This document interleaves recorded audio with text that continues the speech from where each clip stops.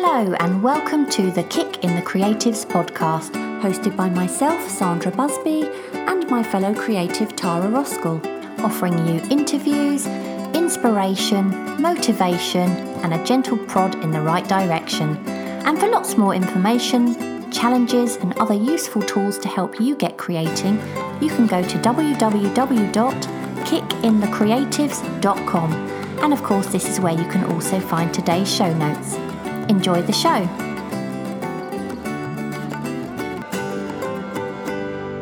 Today's guest is Mike Brennan from MikeBrennan.me.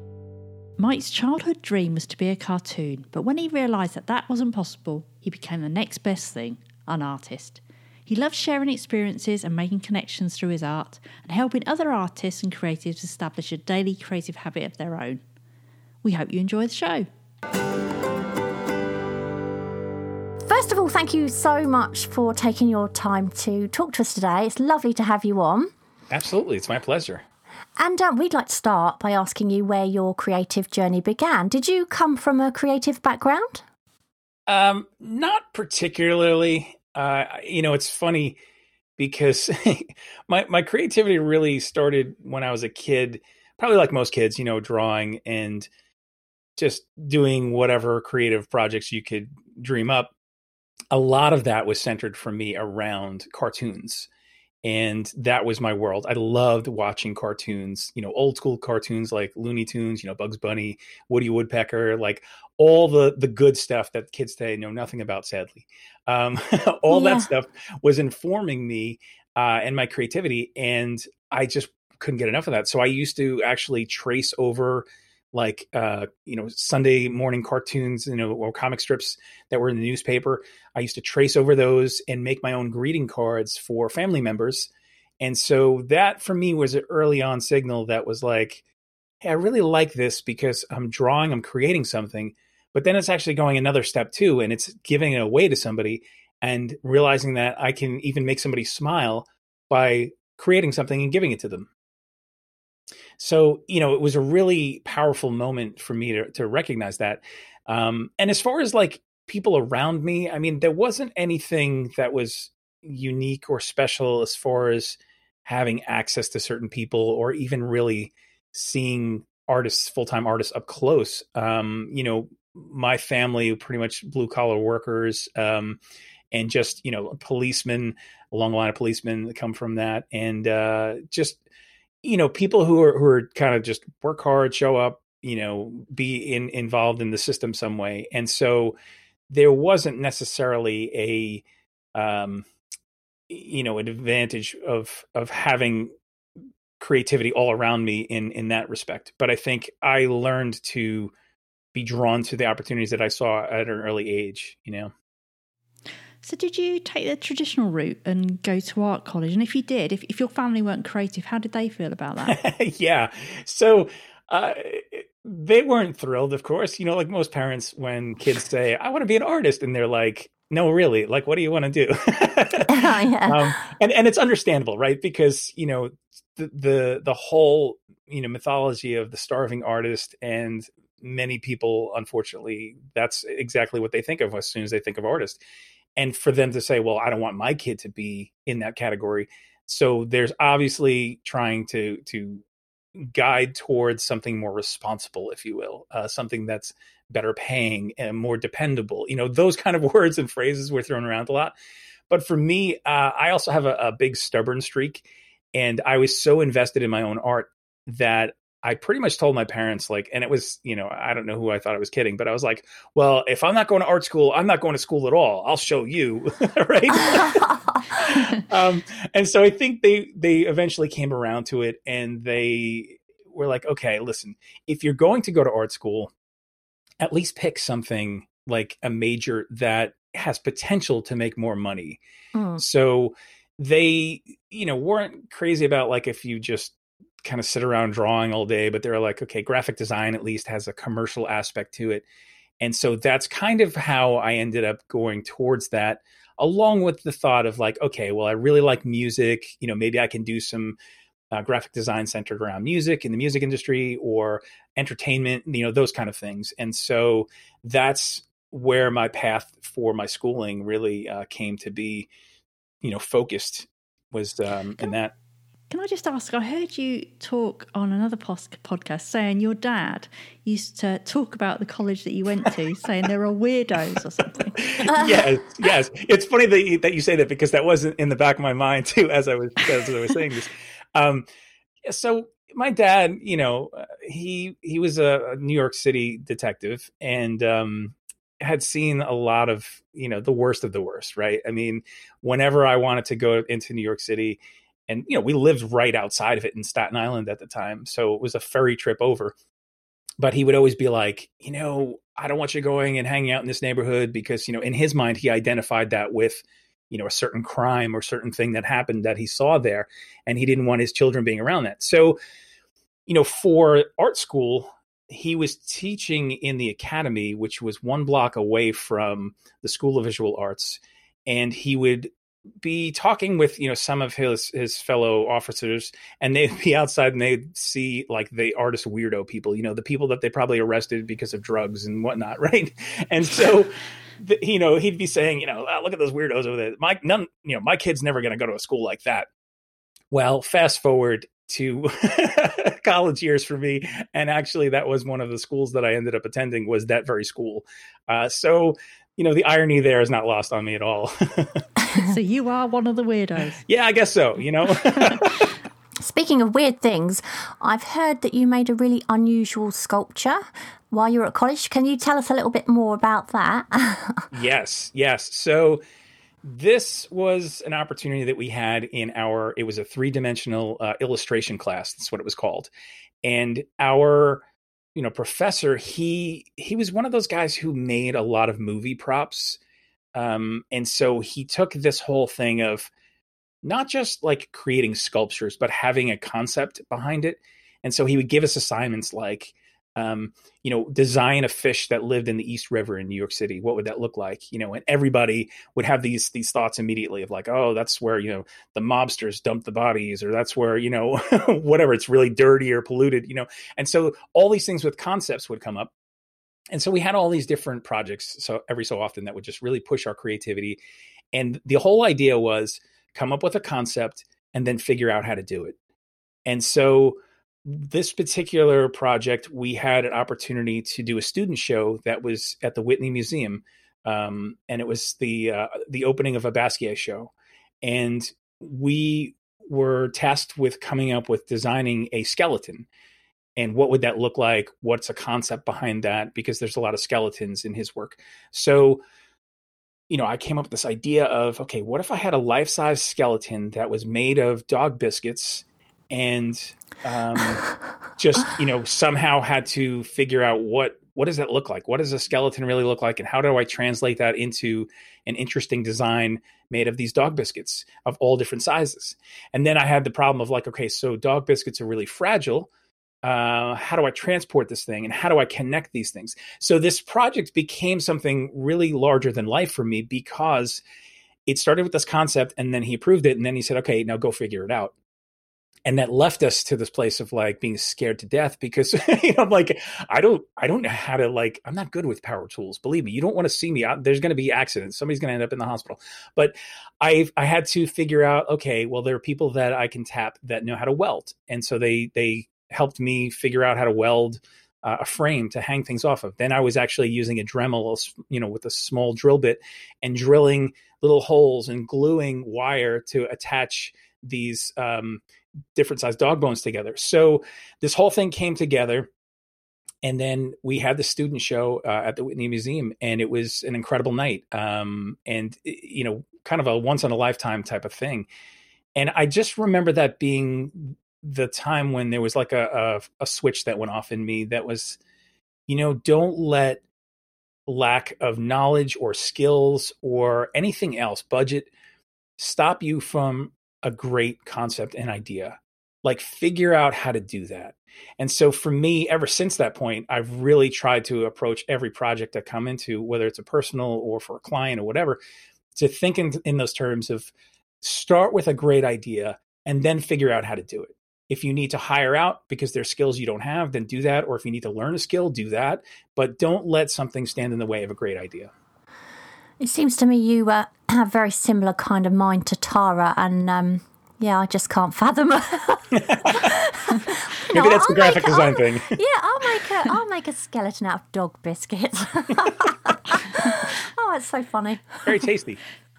So, how did the dog biscuit sculpture get you your first job in graphic design, or if not, how did you get it? Well, that's the interesting thing, right? Because that doesn't seem like it translates very well. And I'll be honest, it was really more showing my conceptual skills, not necessarily my technical skills in terms of putting together this sculpture. But in my portfolio, I kind of had, because I had a double major, it was graphic design and 3-dimensional design. And so in my portfolio, when I graduated, I had, half of it was traditional graphic design, and the other half was these 3-dimensional sculptures and illustrations that I did that showed more concept and thinking. And that's really the thing that a lot of people honed in on. It wasn't, like I said, necessarily the skills technically on the sculpture side, but it was really more, okay, this guy can think, he can come up with concepts, and then he can carry it out. So has that always been your day job then, working in graphics? Pretty much. I did have a 10-year gap where I wasn't doing that, but and I'm sure we'll get to that. But pretty much I graduated school, went right into the field. And when I graduated, it was actually a pretty bad economic time too. So the first job that I got was at a huge advertising agency, and they had clients like Mobil and Pringles and Heineken and, like all these really huge clients. And I quickly found out that environment was not for me. It was just too big, too corporate. And from there, just kind of bounced it around to a lot of different, smaller boutique agencies where sometimes I was the art department. And at every turn, it was always like, okay, what can I learn here? What can I do? And then eventually, I'd hit a ceiling someplace or get restless. And so every maybe 4 years or so, 5 years, I'd kind of bounce around to someplace new. So you mentioned about having a long period of not creating. 10 years. I mean, that's a long time, isn't it, for a creative person not to create. So why did that happen? What made you take that massive break? Yeah, so eventually in my design career, I got to the point where, like I said, I was bouncing around every 4 years or so and just feeling restless. I think there was something in me that just felt a little dissatisfied with either the opportunities, the expression of creativity. And at the same time, I was very invested in relational things. Like at my home church, I was very plugged in and leading a lot of things where I was serving and volunteering. And the people stuff really was the thing that lit my heart up at that point. And I felt like my career had become more of a job in the sense that I wasn't enjoying what I was doing. There was at this point there were like deadlines every 2 weeks. I'm cranking out all this work, not even really getting to enjoy what I just did. And then there's another deadline right on top of it. And so started to feel like a little bit like a part of the machine, the creative machine, right? And then outside of there, I was very much coming alive with a lot of the relationships that were in my life and helping people. And that harkened back again to when I was a little kid, remembering that feeling of like wanting to be a help to people, wanting to make sure that I could offer value somehow. And so I kind of found myself at a crossroads and, kind of a long story, but I ended up going into full-time ministry. And that meant, kind of moving, leaving my career, a whole host of other things, and really kind of diving off the cliff, if you will, into some unknown. But that was a 10-year journey that taught me a lot about just getting more comfortable with risk and getting in there and figuring things out even more so when you don't know how to proceed necessarily. There were a lot of instances where like my job title, I didn't have one specific title. It was kind of like I did nursery and children's ministry and college ministry and worship leading and / all these kind of like different jobs hobbled together. And so I had to figure out what that all looked like. And so in the midst of all that stuff, I didn't do any personal art because I was so focused on trying to adapt to this new role and figuring those, scenarios out and how to kind of succeed in those things. Along with that, I ended up launching and planting a church with my friend. And that was a whole nother thing of kind of like, how do we do this? We don't know. Let's figure it out. And so this whole thing was very kind of crazy, kind of just very fast paced. But in the midst of that, I found myself tied to more roles that were administrative. And that really was not in my gifting at all, nor in my passion. And eventually came to the place where, after 10 years, it started to wear on me a lot more than I ever would have thought, not engaging with my own creativity. I'd have like little spurts here or there with some things maybe, but nothing consistent. And that eventually led me to the place where I started suffering from depression. And I didn't even realize it at first until some people around me were like, hey, you're not yourself. And then realizing like, wow, yeah, like I'm kind of all knotted up inside and I don't really know how to fix this. And so it was a very painful, dark season for sure. So how long did that go on for? What inspired you to start creating again? Because obviously you didn't stay in that place forever. Right.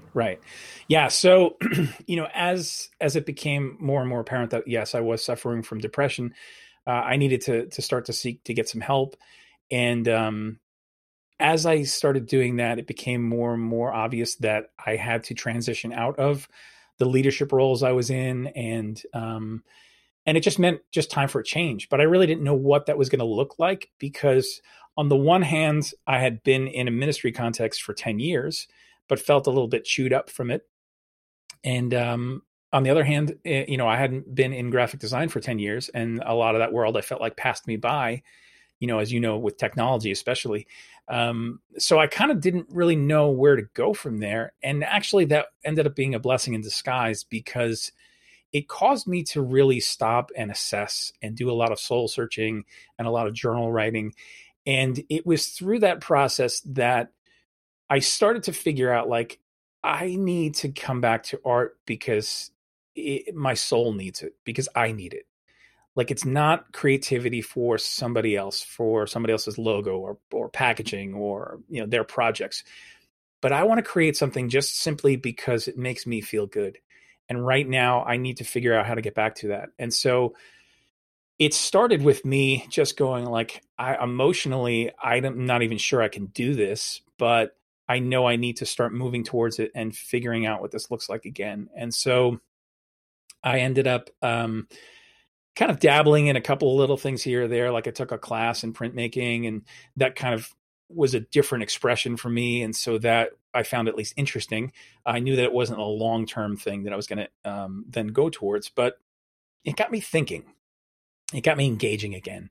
And so I ended up coming across this idea of doing a 365-day art journey.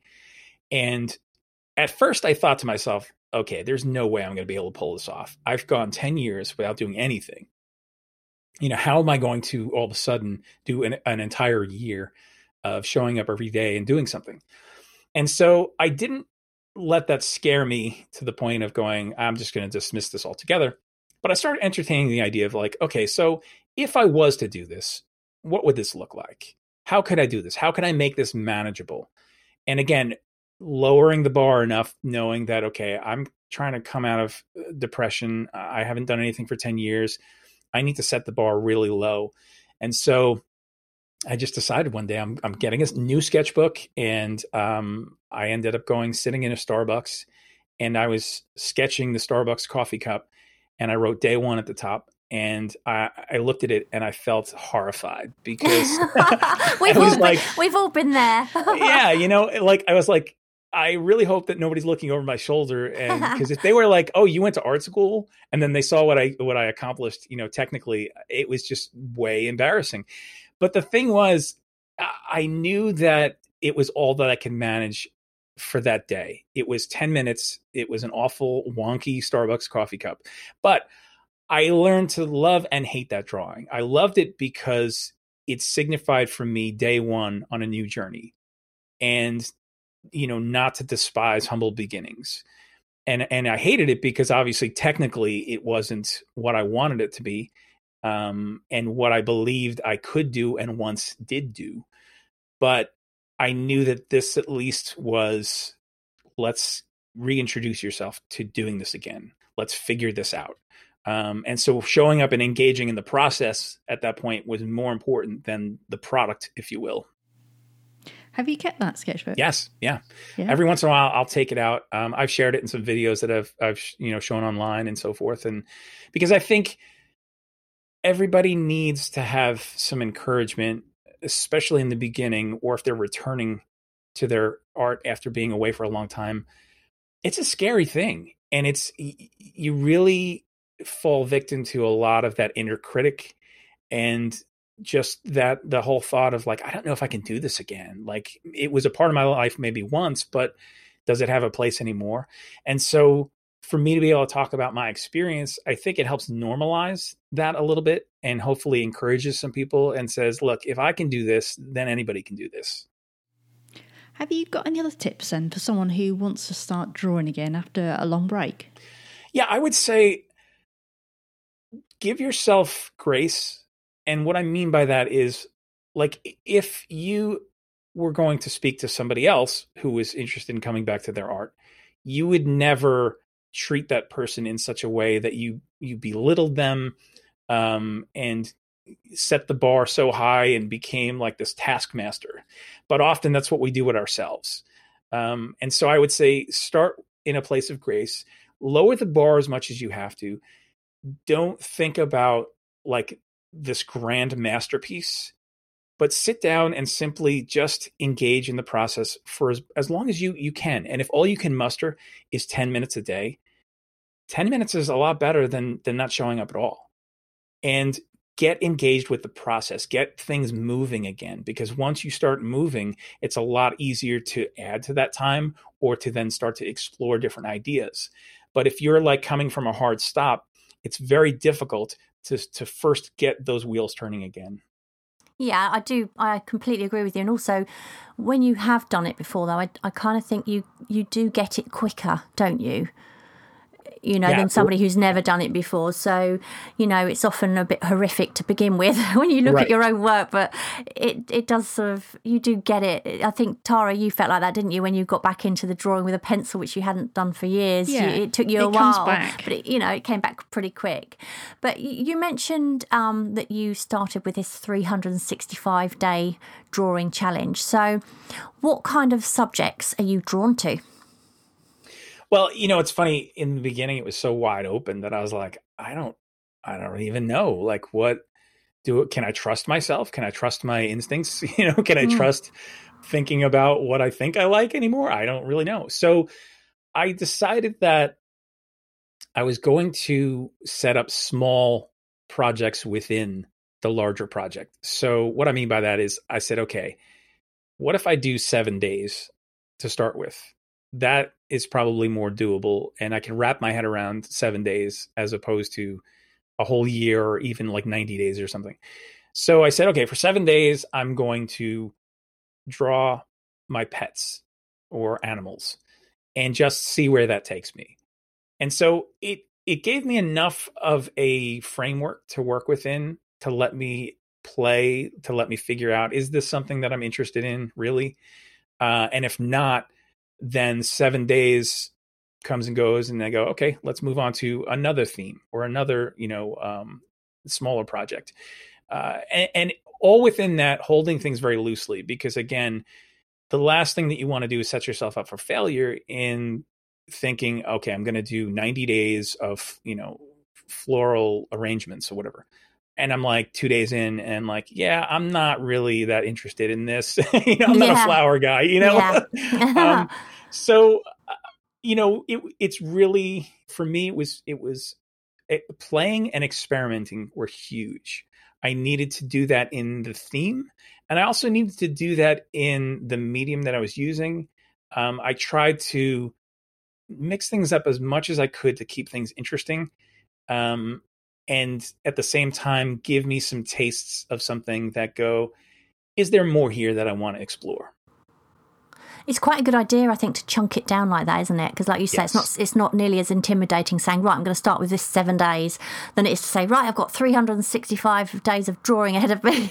Right, exactly. Did you ever miss a day? And because I know that there are people out there who might take on a challenge and then because they miss one day, all of a sudden they're like, well, I might as well give up. You know, that it's a bit like that diet thing, isn't it? You eat the chocolate bar and it's like, oh, well, that's that then, you know. So you know, did this ever happen to you with your challenge? Did you miss a day? And if you did, you know, did you just think, oh, well, that's fine. Tomorrow's another day. How did you deal with it? Yeah. I can say honestly that I have not missed a day. Oh, wow. Even You're still going, aren't you, now? It's 8+ years. It'll be 9 Oh, years in wow. April. Yeah. That's amazing. That's amazing. And Christmas Day even? holidays, even being sick, vacations, you know, whatever, it doesn't matter. I just built in a rhythm, and it just is part of what I do. It's just as much a part as getting up, brushing my teeth, showering, eating, whatever. So do you set like aside a certain amount of time every day at the same time of every day, or do you just kind of work it around each day and the time you've got around what you're doing? Yeah, so now I have a loose time, but pretty much the same time. It's usually in the evenings at which I create. And a lot of times, honestly, if it's like the family sitting around watching TV or I'm watching TV, I'm kind of not really watching TV. I have the TV on and I'm also creating. And I've kind of learned to use that time that way. But in the beginning, it was really important for me to learn to schedule it, because I knew myself enough that if it was too loose, I would have more opportunity to not show up. And I didn't want that to be the case. And so I remember, I think it was either somebody telling me or me reading it in a book someplace, but it was like, show up like you would for an appointment. Put it on your calendar, schedule it so you know at this time, this is the time at which you're not doing anything else but, you know, showing up for your creativity. And in the beginning, it was, you know, like I said, maybe 10 minutes, maybe 15 minutes, really whatever I can manage. And maybe I was, you know, and at this point I was working a day job. And so I was stealing moments during a lunch hour or maybe in the morning. Not really, because I'm a morning person. I'm not a morning person, I should say. I'm more of a night person. But, you know, if I had to, it was either morning or night. It was basically identifying some time slots that I could steal for my creativity. And then there were even other times when I'm like, where are those times when I'm wasting time? Like, say, if I was out at a store and there was a really long line of people I'm waiting in, and instead of standing there getting frustrated, looking at my watch, tapping my foot, getting aggravated with the people in front of me for not moving, you know, whatever it is, I was like, why don't I use that time more effectively and carry a sketchbook with me and sketch while I'm waiting? We all have those times when we're you know, would normally it would be wasted time. How about we learn how to redeem that time for our creativity? And so it was like little tips like that too that were helpful for me in figuring out how to continually show up and maximize the time that I had. How do you feel about working digitally as opposed to using traditional media? Because I know you've transitioned now, haven't you? Yeah, you know, it's funny because early on I swore it off. And I think because it had too much to do with feeling like graphic design, and that was career, you know, that was work. Totally know that feeling. Yeah. And so plus there was also something about like the process that was a little clunky at that point. And I just felt like things were a little bit colder. And quite honestly, in the beginning, coming back to my art, I needed to have that tactile sense of like, I want to get my hands dirty. Yeah. I want to start flinging some paint around and just making a mess. And that was the other thing too, is like understanding that like I'm a mess and that's okay. Like I need to embrace my mess instead of, you know, constantly pushing towards trying to be a perfectionist in some things. Like embrace more of my mess. And then actually I find more freedom in my process. And so, you know, for me, a lot of like design, it was very much about precision. lining things up in grids and a lot of that kind of work. And so for me, in my personal art, I needed to push all the more in the opposite direction of just start making a mess, start rolling some things around, just, splatter and splash and whatever, like have fun. And so that was very important to me. And then the more that I did that, the more I was exploring, like I said, different mediums. Then I made allowances for myself eventually. I want to say, though, it probably wasn't until maybe year 2 or 3 that I started entertaining the idea of, okay, what happens if I start doing some digital illustration? And the big game changer for me was when Apple came out with the pencil. Because before that, I had an iPad and I had these other stylus that they were okay, but it was kind of, it didn't feel the same to me. It wasn't as intuitive. And so that didn't really encourage me to continue on the route of digital illustration at all.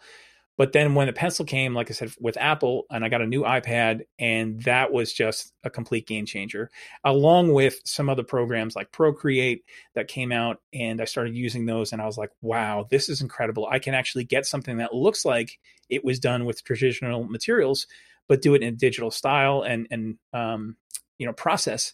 And the nice thing about I found was that I was able to play and experiment mixing different mediums and things digitally, that I didn't have to worry about dry time, or I didn't have to worry about experimenting with something and having it be, wrecked because, I can't undo that. There's no, there's no undo button, I'll tell you what, I'd love an undo button on my canvas. Yes. That'd be amazing. So talk us through your process then. How do you get from the initial idea to the finished piece? Yeah. So it really depends on what I'm trying to do. Sometimes I have a very specific idea that comes to me, and it's rooted in concept. And so I'll see something, or I'll be inspired by something, and I'll start to kind of follow the rabbit trail, and then just kind of get in there and start to flesh something out and build slowly. Most of the time, I'm being inspired by something that I'm seeing, whether it's, there's a lot of stuff now that's really more like in entertainment. So whether it's movies, TV, pop culture things, that's inspired me a lot. And so I'll set about doing some, portraits of certain celebrities or actors or whatnot. Other times in the past, it's been driven by, like I did a whole, I want to say a good year and a half, where I was doing yoga art. And if you know me, that's kind of funny. And a lot of people who do know me, they were like, "Dude, what is the deal with the yoga art? Because you're not yoga guy. You're a 40-something overweight guy who's how does yoga fit into that, right?" So I just said, you know what? Honestly, that came about because I was looking for some interesting poses to draw, and I couldn't get out to some drawing classes or sessions. And so I started just thinking, okay, where can I start to find some of the stuff? And I'm on Instagram a lot. I've posted on Instagram since day one with my, daily art making journey.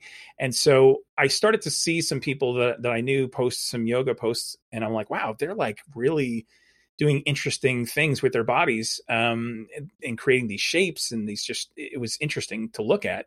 And I said, well, I wonder if I could start just drawing some of those things. So that's what I started to do, is I started to use reference from Instagram for some people that I knew, and then eventually some people I didn't know, and then would do this drawing digitally and then post it. And then I would tag the person who helped inspire it. So it became almost like a community thing, or like a little give back, and a lot of times these people were surprised, and they were like, "Oh my gosh, I can't believe that you drew something that was inspired by something I posted." And so again, that kind of checked all the boxes for me, as far as not just creating something just solely for myself, and not just working on something for technical craft, but then also having that element of, is this helpful for somebody else? How does this bring value to somebody else? So what would you do? Rough sketch out first and work that up, or?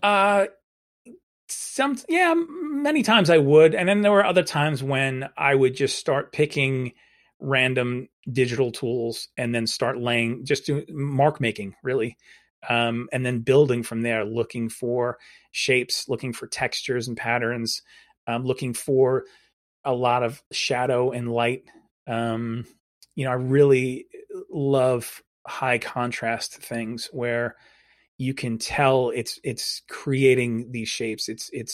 There's a certain mood to things with high shadow and highlight. So I try to incorporate all that stuff in as I'm going, and a lot of that stuff has just become intuitive background stuff, honestly, that I don't even think about anymore. I just kind of get in there and then start moving some things around a lot. I've heard you talk about creative mashups and that concept is really important to you. Can you tell us a bit about that? Yeah, well, I think concept was probably drilled into me when I was in art school because of design, because so much of that is not just, hey, here's how to make something look nice or visually engaging, but what is it saying? What is it communicating? That's at the heart of graphic design, is communication. And so I think for me, a lot of the professors I had and a lot of things I was drawn towards, they were the people who were always saying to me, like, have an opinion, do something that says something. Like, yeah, it's great to have a piece of work that can show technical ability, but if that's all it is, then there's something a little bit more hollow for that, as far as my particular tastes go sometimes. And my process, like, I want to know that I'm saying something more. It's not just an exercise in improving my technical skills or displaying technical skills. It's more about a concept, thinking, again, what do I want to say? What do I want to make somebody feel? I'm a very feely person. So that's really important to me. And so the idea of a creative, mashup, these concepts really came about because I was looking at different things, and then all of a sudden I'd have this idea, this concept would come to me, and I'd be like, oh my gosh, like that's making me smile right now. So I need to execute this so I can make somebody else smile. So for instance, I've done a few in the past where, they're again centered around maybe pop culture or some kind of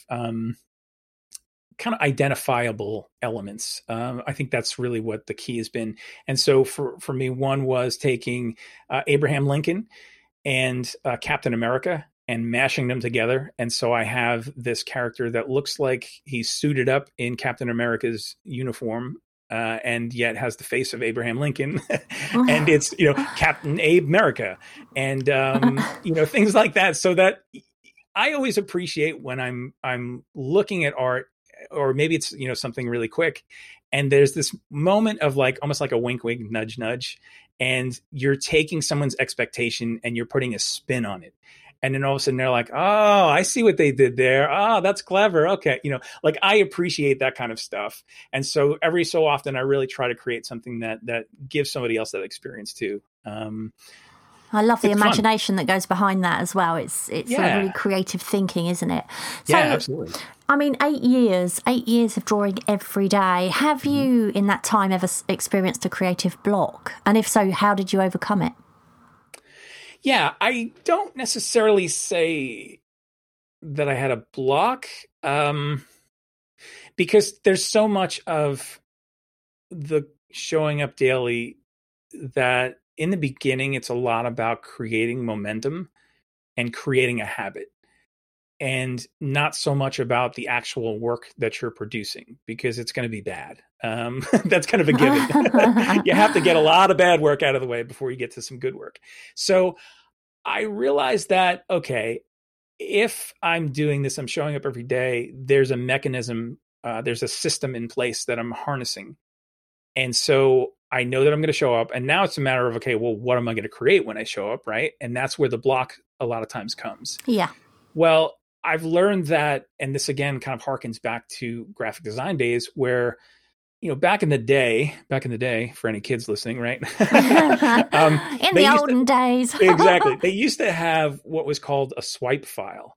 And a swipe file was literally a file, like a physical file, that you would have different clippings. Maybe it was photo reference, maybe it was a design reference, whatever it was, whatever kind of reference. But you would be putting this stuff in this file for future use or inspiration. And you would collect these things along the way as you saw them.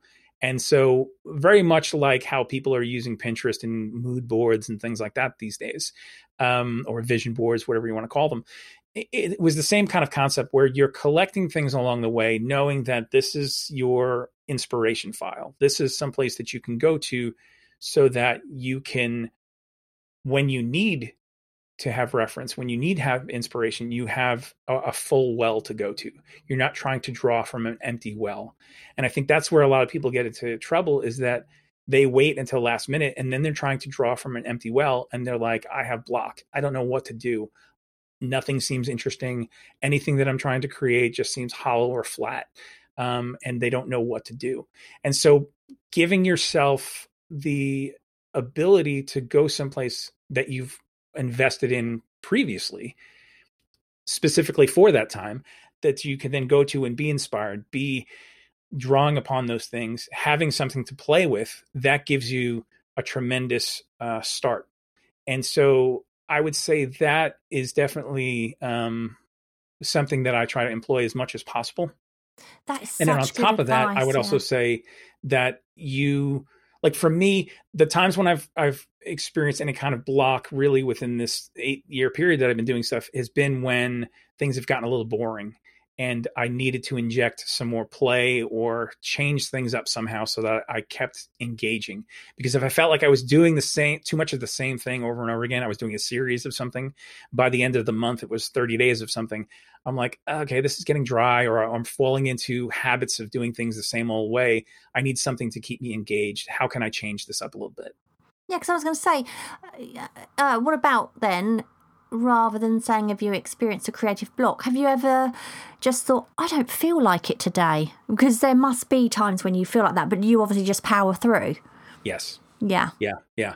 And knowing that tomorrow's a new day, and if I did something today that is horrible, that I feel is just, ew, I don't want anybody, I don't want to remember this, then I can rest easy knowing, again, tomorrow's a new day and I have a new opportunity for a blank canvas. Mm.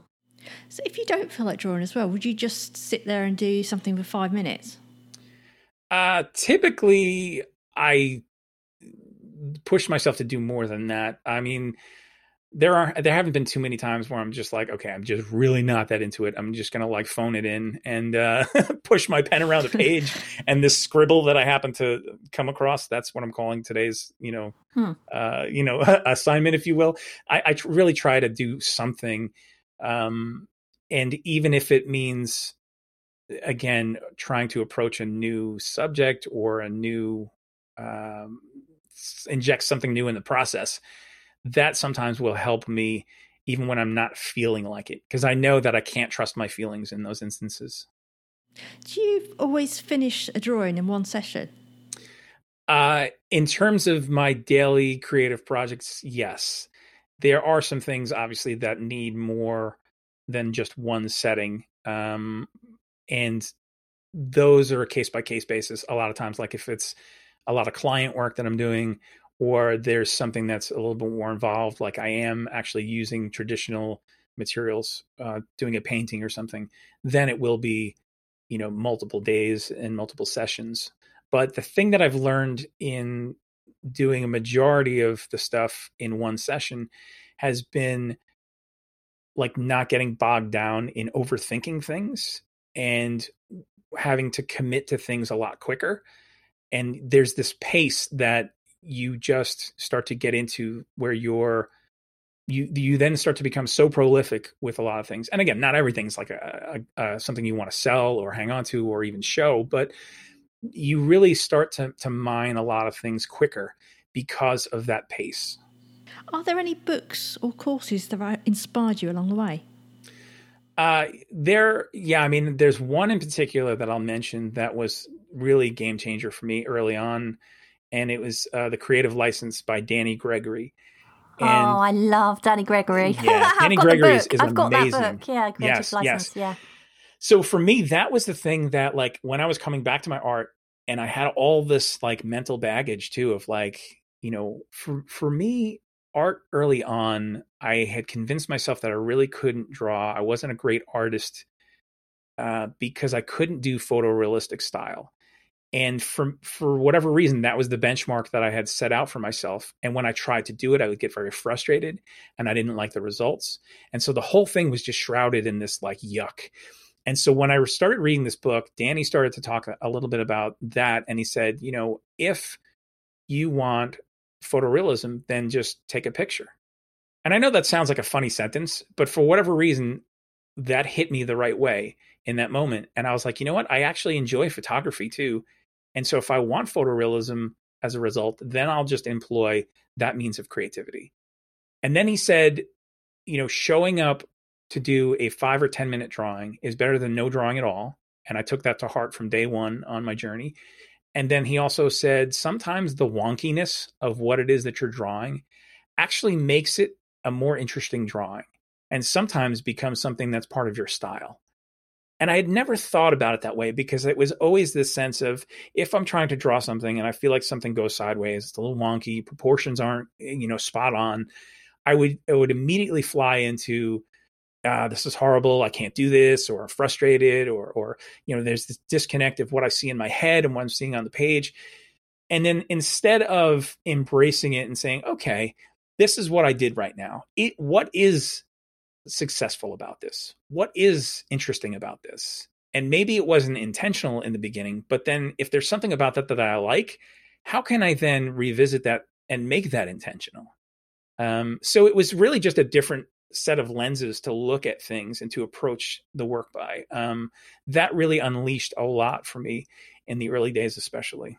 We actually interviewed Danny Gregory. I can't remember what podcast episode it was, but it was fairly early on. So if anybody hasn't heard of him, it'd be worth going back and having a listen. But yeah, he was very inspiring because, like you say, he takes away that fear of just trying and having a go and not being perfect. I mean, I always say, if you were going to sit at a piano, you'd never expect your very first time to be able to play a tune, would you? But for some reason, and as artists, you know, no matter whether you're starting from the very beginning or not, just because you're an adult, you think, well, I should know how to draw. I should just be able to do it. Right. So it's strange, isn't it? How differently people think, along the lines of art. Yeah. So what tips would you give anyone who wants to build a creative habit? Yeah. So I think it's, like I mentioned earlier, breaking things down into small, bite-sized projects, or, engaging with it in such a way that you don't feel overwhelmed from day one. Think about today. Like, if this is the day you've decided I'm returning to my art, then just think about today, and have maybe, the next, 5 days or 7 days out of that chunk, have some thoughts around that. So that way, when you're done with today, you're moving on to tomorrow and you have something at least set up. So you're not just, again, starting from square one going I don't know what to do. I don't know how to engage with this. And again, I think in the early days, it's really more about establishing the habit than it is about the actual work that you're doing. And when you realize that, that also takes a tremendous amount of pressure off, because, I talk to a lot of people about this whole idea of masterpiece mentality that plagues us, where as artists, we want to sit down and we want in one session to walk away with something we feel is our masterpiece. And that just doesn't happen. That didn't happen for the masters either. No. A lot of times what we're seeing in museums and stuff, that's like the Instagram highlight reel for back then. Right. Yeah.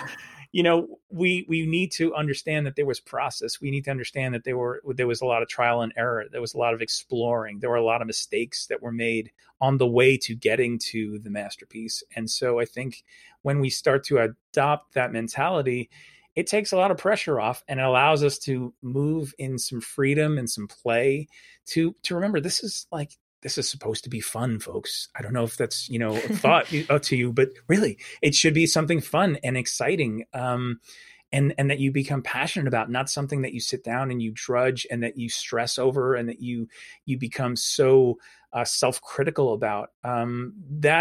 You're never going to engage with the true creative part in yourself if you're approaching it in that way. You're always going to have a block, You've actually got a Facebook group, haven't you, as well, called Daily Creative Habit. Are Yes. you teaching people about that in there? Yes. So this is a new group. I just started this October.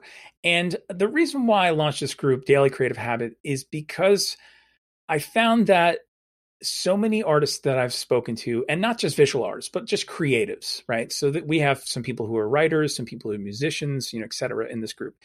And everybody says the same thing. They're like, I really wish that I had more consistency with my showing up and engaging with my creative process. I have certain projects I want to see happen.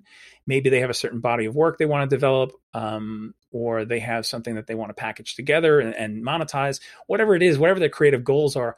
They have these things, but yet somehow they found that it's more like flirting with their art. They show up kind of like when they feel like it, and when they're like, "Hey, how you doing?" But it doesn't yield the results that they want, and that only comes when you consistently show up and put the time and work in. And so I've created this group to be a place where people can come. They can post some things. I'm sharing about my process and just my learnings for over the past 8+ years of. How did I go from 10 years of doing nothing into now 8+ years of showing up every day? What are the things that I've learned along the way? What are the things that I've had to struggle with along the way, and try to normalize a lot of that stuff? Because I found that the more that we talk about those things, the more it does normalize, and the less that other artists feel like they're isolated, the less that they feel like they're unique in their trials. Us artists, we're great at that, right? We like to feel as unique as possible. We want to be as different as possible, right? But we also shackle ourselves sometimes with, the rough things that we go through, thinking that we're the only ones who struggle with the inner critic. We're the only ones who struggle with perfectionist streaks or, with procrastination. But the truth is, the more that we talk about it and the more people lend their stories and journeys to it, then there's power in that community. You've also got a course called Your Artist Journey. Does that follow on kind of from the Facebook group? Yeah. So Your Artist Journey course actually came first. I did that a couple of years ago. And I created that course because I realized probably about halfway, maybe a little more halfway into my journey, that the things that I was experiencing and the lessons I was learning, I was like, this isn't just for me. Like, yes, it's been tremendously helpful and has completely transformed my creative path. But there are other people who I think can benefit from a lot of the things that I've learned along the way of what to do, what not to do, certain principles and methods, and how to, again, build momentum in their own creativity. And so I said, what better way than just to put some of this stuff into a course where it's, self-guided, and people can, start to glean some of those insights and apply them to their own journey. So tell us about your podcast. Yeah. So my podcast is Creative Chats. And I love speaking with all types of creatives. So it's visual artists, it's musicians, it's actors, it's a lot of times creative entrepreneurs, because I found that even if they're creating content, right, such as blog posts or, social media material or course content, whatever it is that anybody's creating, everybody has that thread that runs through, no matter what the expression is, that you can relate to. This thing of, I have an idea, I have this project, I have this thing I want to sit down and create. Now, how do I sit down and do this in such a way that it's successful, that it's clear, that it does what I want it to do? And so I interview all sorts of people and just ask about their journey. Again, try to normalize some of the things that, for some of the people who are listening, who maybe they live in a really remote area and they're not in an arts community and they feel like the odd man out. And so for them to listen to somebody else's story, all of a sudden they resonate with that and go, oh, wow, like that means so much to me, because now I can hear how somebody else dealt with that. Or they get turned on to somebody else's, projects and creativity, and they can find some inspiration in some other people's work. And so I love having these chats. They're exactly what they sound like. It's very casual, but I really try to explore these different themes with each guest, and just have a great time personally, just learning more about them, being curious, and then sharing that with all the listeners. So what's your podcast called? Just, I don't know if you said, just so our listeners know. It's called Creative Chats Podcast. Creative Chats. Okay. Yep. So what about your plans for the future then? Because obviously you've got a lot going on with your group and your podcasts and your own art. So what are your goals then for the future? Or are you just, taking things as they come? Yeah. It's funny. I've never been somebody who's been like, well, here's my 5-year goal and plan. Like, no. I'm not somebody who spells things out that specifically. I have certain projects and certain products and things and services that I want to see happen. And I try to employ the 90-day goal system, where you're planning out 90 days and then that gives you enough time and focus to really drill down on something, as opposed to, somewhere in the next 5 years, I want to do, whatever. Because I found that then things tend to get lost a little bit too much. You're not really thinking about how much time does it really take to create that, So I think in broad strokes, it's more of what I'm doing now, more focused in terms of 2 streams. There's me creating, so it's more of graphic design and more illustration and projects, passion projects that I want to do, and working with the people that I feel just connected to and that are doing some great work, being able to be a little more choosy maybe about some of the clientele.